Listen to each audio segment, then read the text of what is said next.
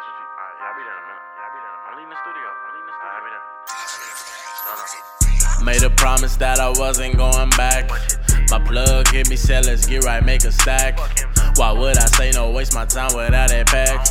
They say that nigga quick spit knowledge, I reply, well here's a fact. Why me attack? I did this shit right before the move. Got a check refunded back when I was in school. After that I got my reascent straight from my brother. Tried to keep it hidden, kept it all from my mother.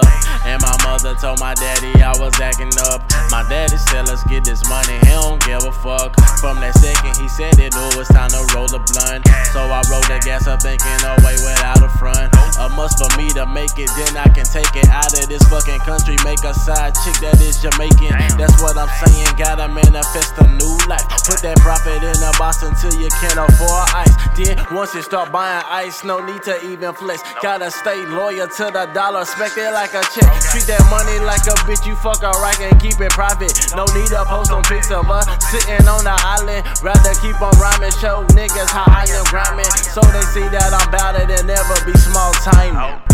And we gon' always get the money. Let the world talk but never let us say that you a dummy. I've been grinding for a minute, so I wouldn't offend